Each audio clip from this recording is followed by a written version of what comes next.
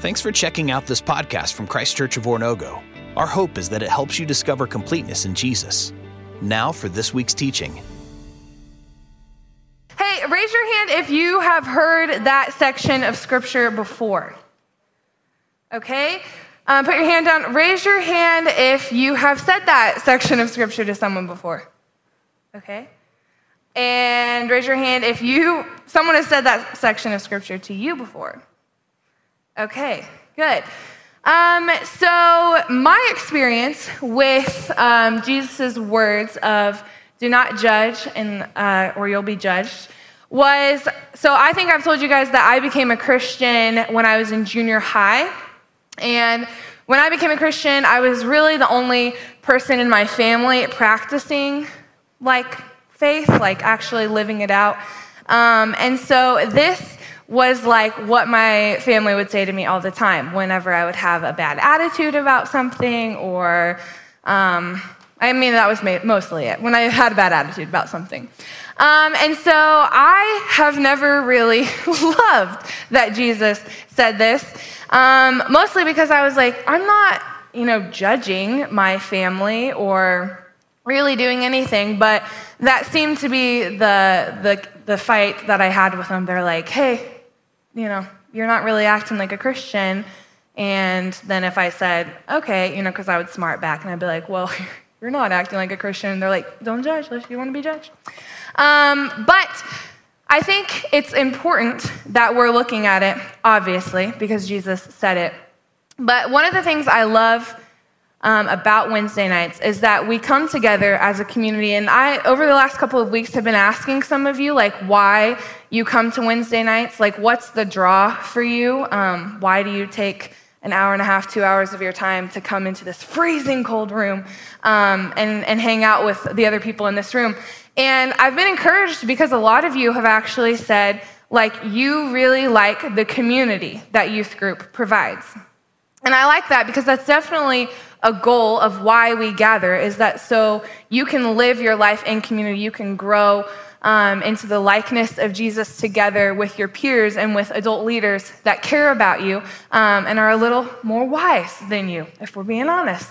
And I think as we've been studying the Sermon on the Mount, it's been cool that we are here together doing that we're reading Scripture together, and then we're talking about it together as it has been challenging us and encouraging us of how we are to live in the kingdom of God that all of us have been invited to live in. And so I think tonight is no different, even with a scripture that maybe you're coming at like I had feelings of in high school of, my gosh, what do we even do with this? So I want to pray for our night before we get started, in case there are anybody out there that was like me when I was in high school.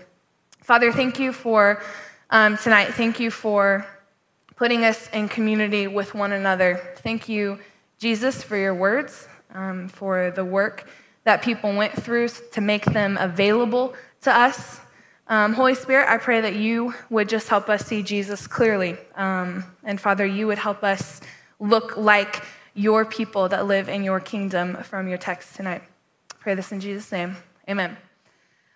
All right, so 13 years ago, I didn't find the study 13 years ago, but I found a study 13 years ago that was done by these two big groups, and they asked non-Christians how they would describe Christians with one word.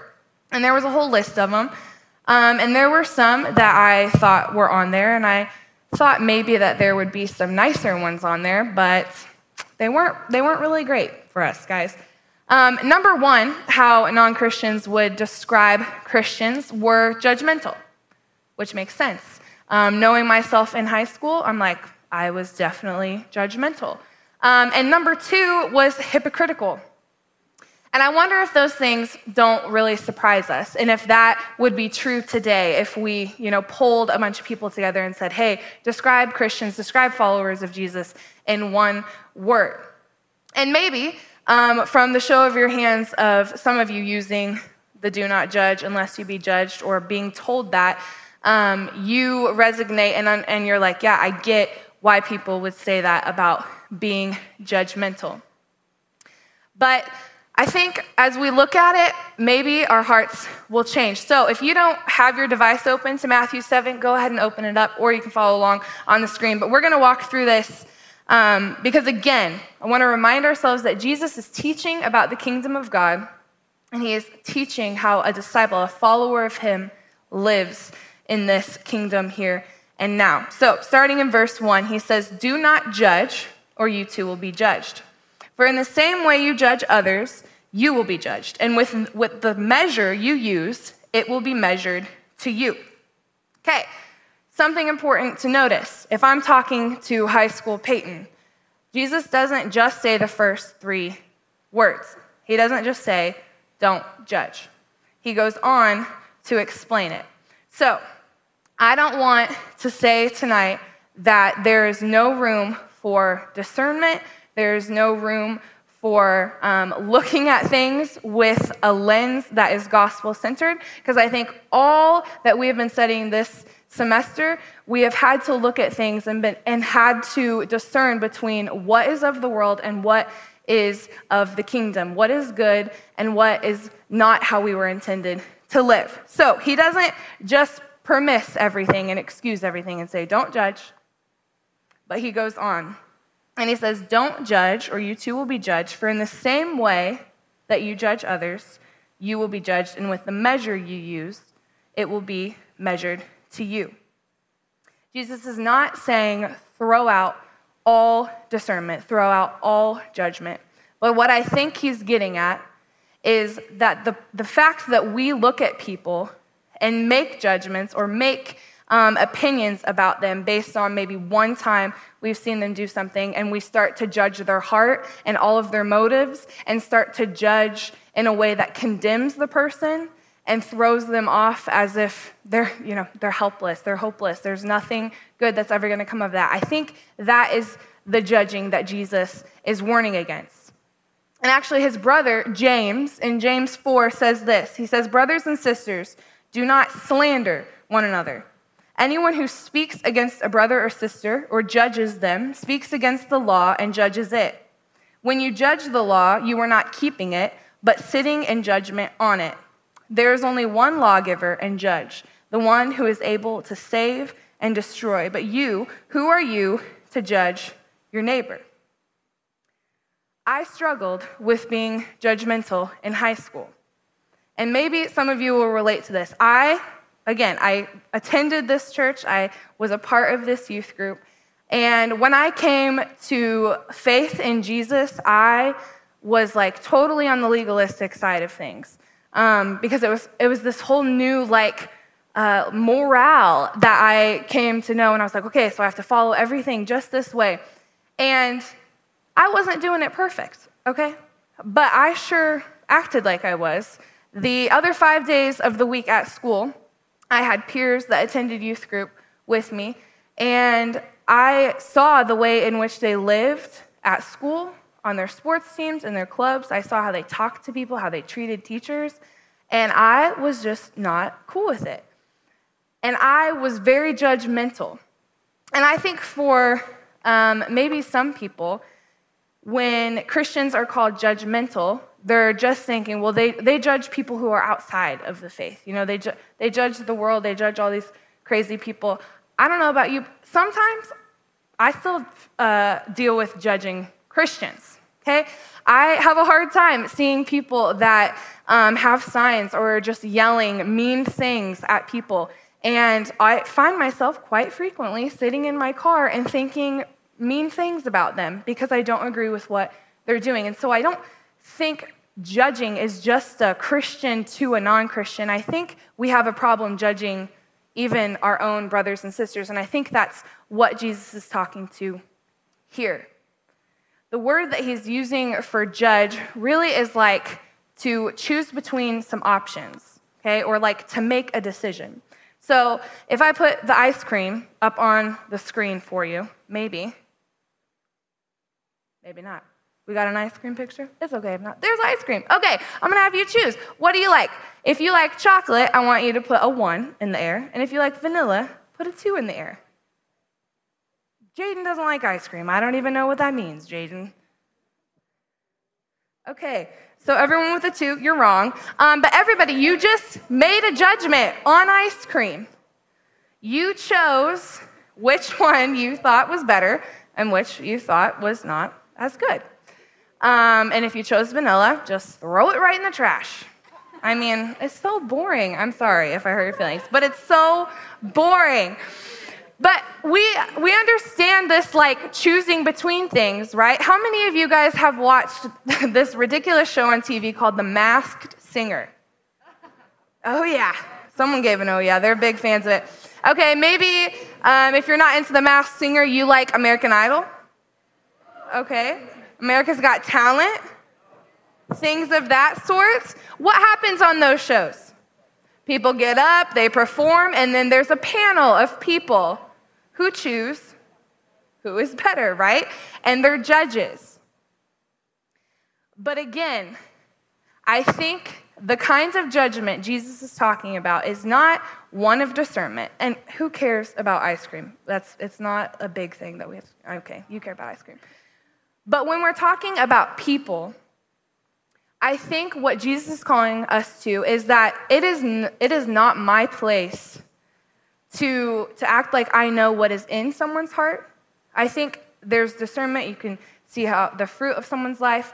But to look at somebody and judge them gets us into this whole tricky thing, right? It starts with maybe just observing someone's actions, what they're doing, what they're saying. And I observe their actions, and then I make a moral judgment on them, right? I see what they're doing, and I immediately think they're bad. They're a bad person. And then, because I don't usually have the full story when I'm judging, I have to fill in with assumptions of, well, they probably did that because of this, and they just like trouble, and they don't even care about anybody. And I have to fill in and build this whole story characterizing this person when most of the time, I don't even know the full story. I don't know why the one thing I observed someone is doing. And so I think as a community of people, we are not called to condemn someone based on their actions, but I don't think that negates the fact that we do get invited to have that conversation and we don't get to shy away from it. Because here's what I see Jesus doing in verse 3. He's telling us to look at ourselves. He says, "Why do you look at the speck of sawdust in your brother's eye and pay no attention to the plank in your own eye? How can you say to your brother, 'Let me take the speck out of your eye,' when all the time there's a plank in your own eye? You hypocrite." There's that number 2 thing. "First take the plank out of your own eye, and then you will see clearly to remove the speck from your brother's eye." This is kind of a ridiculous picture, right?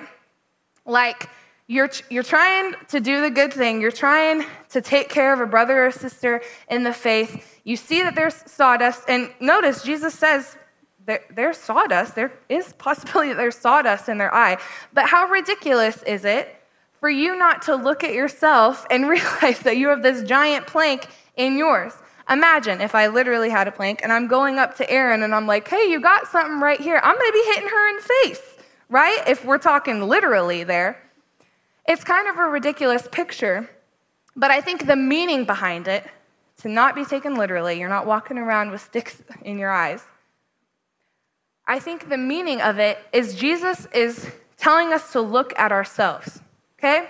I think there's room for conversation.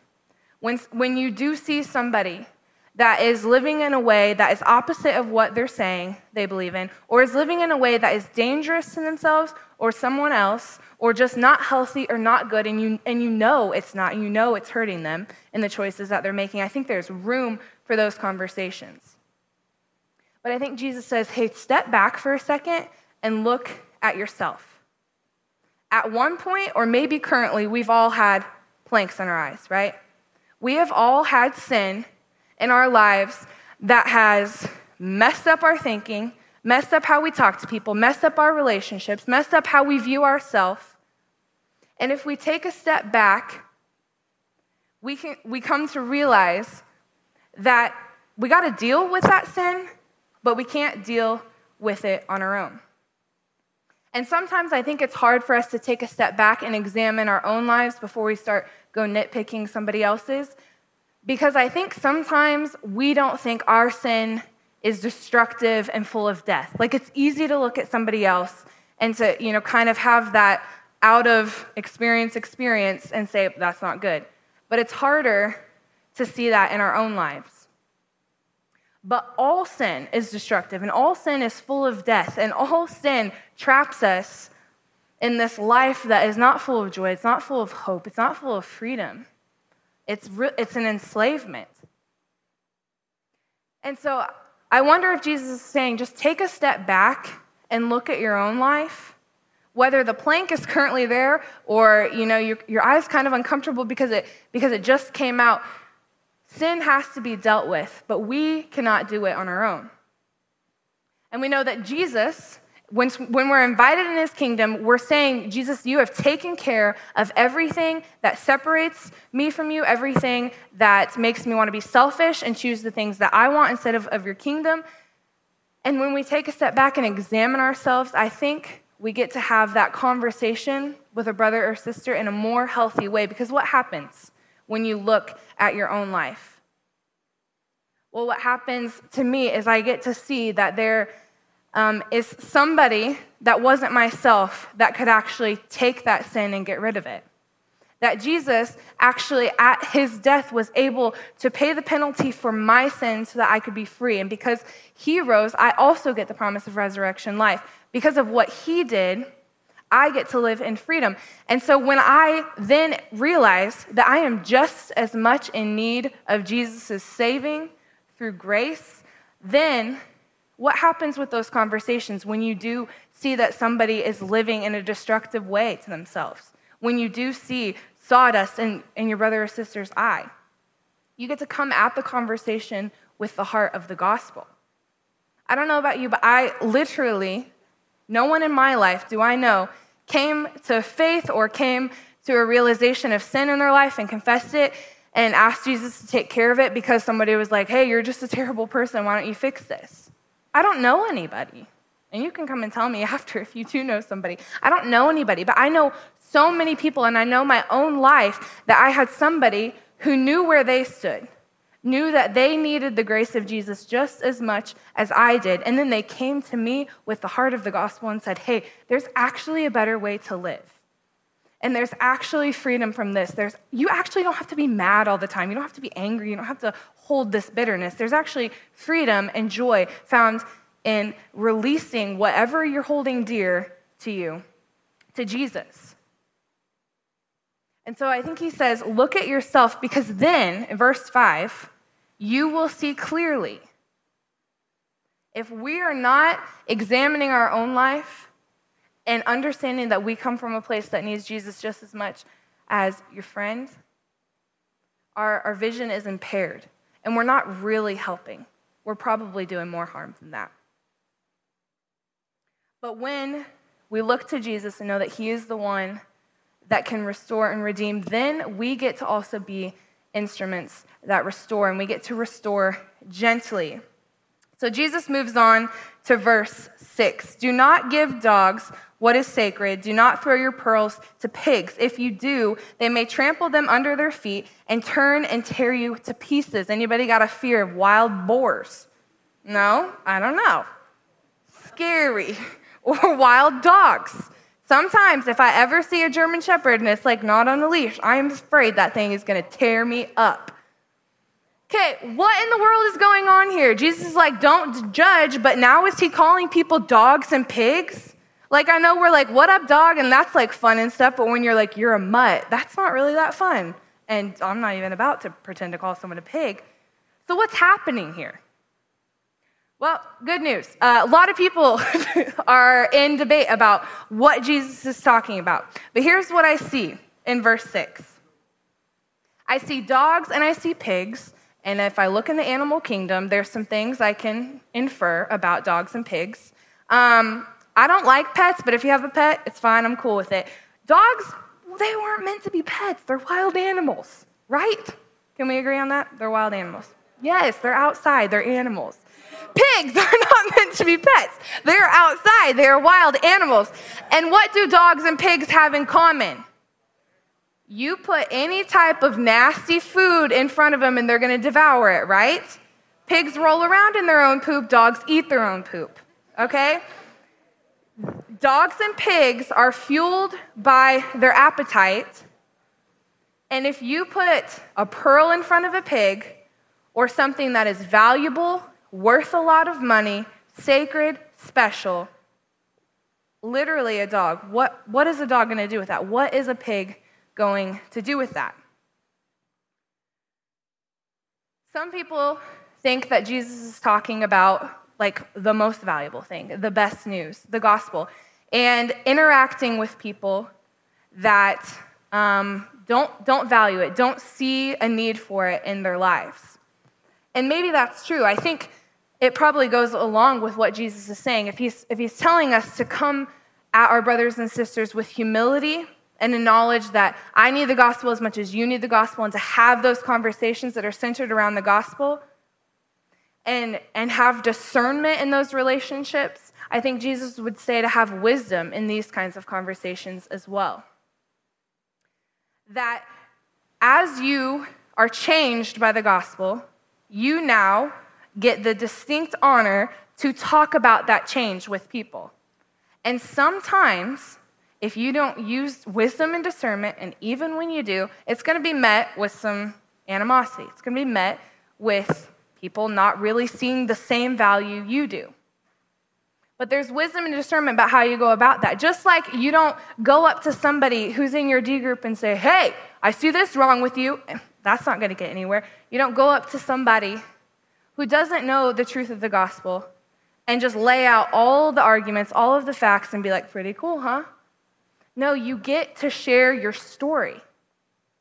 If the gospel is that thing that is valuable to you, that is precious to you, that you see that without it, I am not changed.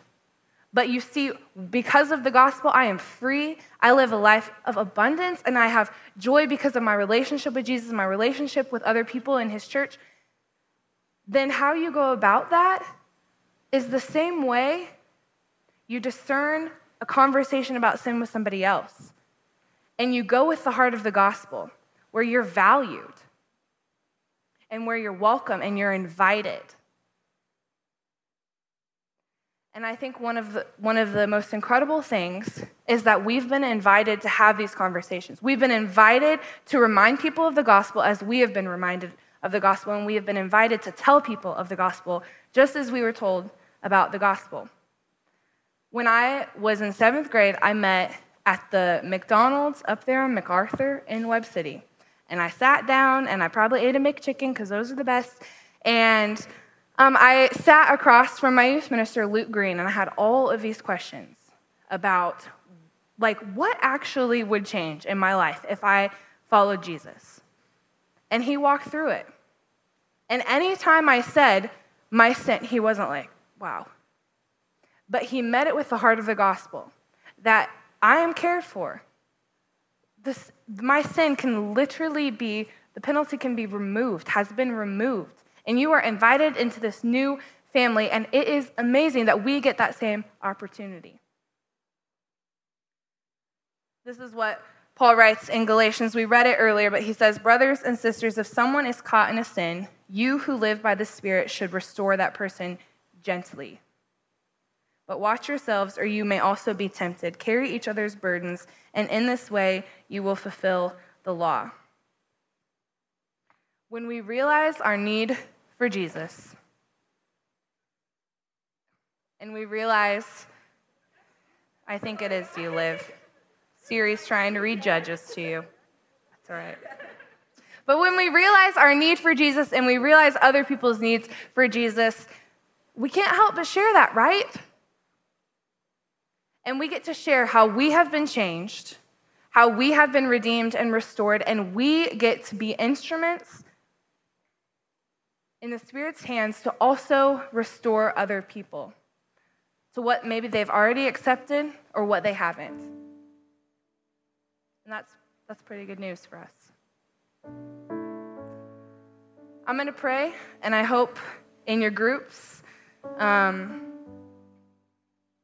I hope that you're transparent, because me sitting as a high schooler, I was like, I don't know how to have these conversations. I don't know how not to judge somebody.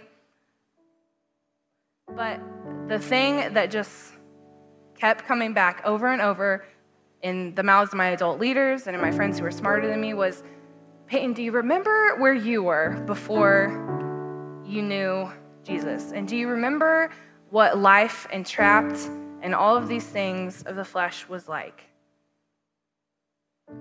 Humble yourself and then have those conversations with other people because it's important and because you get to. I'm going to pray. Father, thank you for being good. Thank you for loving us. Thank you for restoring us and redeeming us. Thank you for inviting us as you make all things new. Would you help transform our hearts to have hearts that look like Jesus? That we would be people that remind ourselves of the gospel daily and remind ourselves of our standing with you because of what Jesus did. And would you help us because of that move into conversations with friends and conversations with people that maybe we have judged wrongly or have decided things about when we don't know the full picture. Would you just use us as agents of your peace and continue to make us look like Jesus through your power of your Holy Spirit. Amen.